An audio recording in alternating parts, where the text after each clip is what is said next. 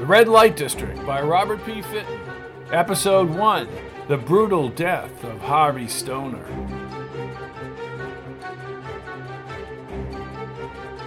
Redstone, Arizona, 1978. Hidden agendas sometimes require perilous scrutiny. The early morning sun hovered over the massive stretch of sandstone cliffs that paralleled the town of Redstone, Arizona.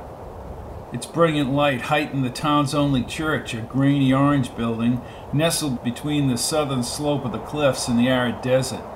The church had a futuristic appearance, as the main body was a dome of perfect geometric proportions, interrupted by a span of clear glass in the rear.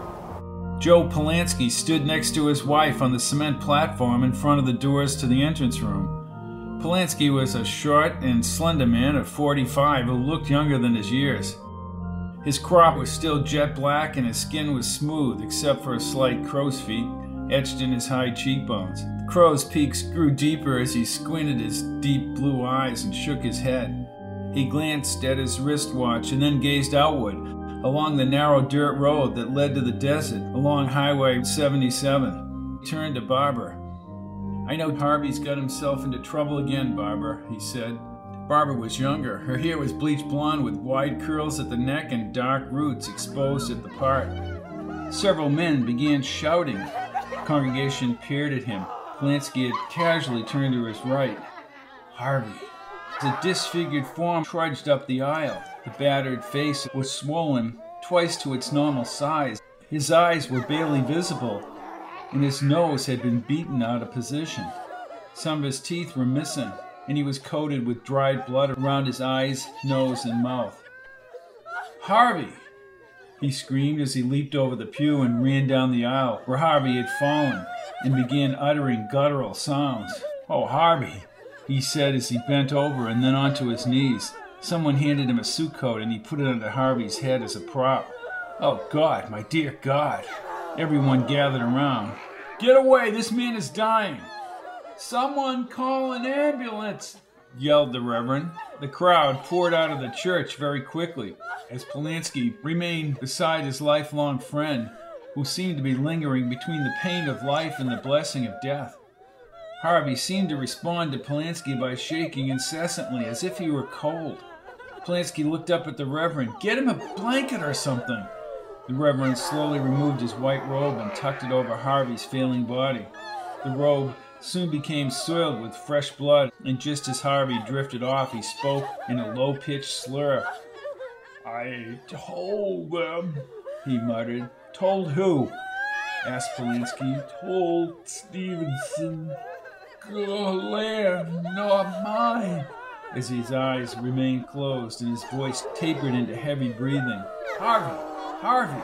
shouted Polanski, shaking his head. "Harvey, wake up!" He pounded his fist onto the cold floor. "I'll kill the son of a bitch who did this." Please try to remain calm, Joe," pleaded the Reverend. "Let the authorities handle this." "No! I'm going to kill that Stevenson myself if it takes me the rest of my life," he cried in a savage fury. "That is not godlike," preached the Reverend. "I really don't care whether it's godlike or not," he yelled as he stood up in front of the kneeling Reverend. "You don't understand, Reverend. I could have prevented this," he said, looking down at his dying friend. "How can you blame yourself?" asked the Reverend. "This guy, Stevenson, that he just mumbled about. He was supposed to sell Harvey some land right out there." He pointed to the land in front of the cliffs. "Looks like he took his money and did a number on him, Reverend. He brutally tortured Harvey, and you..." He put his hand over his eyes. "You couldn't have known this would happen." "I was suspicious of this whole scheme. I told Harvey to have the land checked out. I warned him," he repeated as he clenched his fist. Harvey began to stir once more, and he mumbled incoherently as Polanski stooped down. He pushed the frayed hair off Harvey's forehead and looked at his friend. Harvey probably couldn't open his closed eyes. He began to mumble again in vague, almost indiscernible words. "Painful cuts, bruises, red, so much blood. Why What painful. That final outburst, his body went limp and his mouth opened wide. Polanski put his ear to Harvey's blood-soaked chest cavity. It's beating, but I don't know how, he said as he kept his head glued to the heart of his friend. He could hear no regular breathing except a gurgled, hacking sound from his throat. The frightening sound of the police siren could be heard as it advanced from the distance.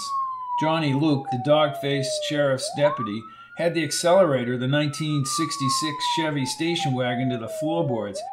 He sped down the dirt road, actually leaping over the railroad tracks with his partner Eddie Ferguson hanging on. Luke slammed the brake pedal to the floor as they neared the church.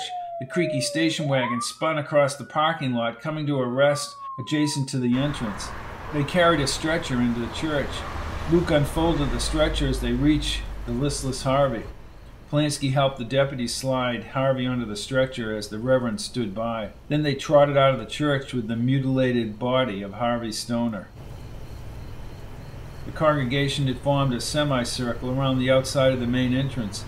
Luke called ahead as he came toward him, grasping the handles of the stretcher. Out of the way, folks, out of the way! The deputies raced down the stairs and pushed the stretcher with Harvey's lifeless body into the rear of the cruiser. Polanski jumped in after his friend as if he were chasing a fleeting memory. Luke shut the rear door. Both deputies opened the front doors simultaneously. Tires spun in the dirt as the cruiser hurried down the narrow highway. Join us next time for another exciting episode of The Red Light District by Robert P. Fitton. Presented by Fitton Theater of the Words.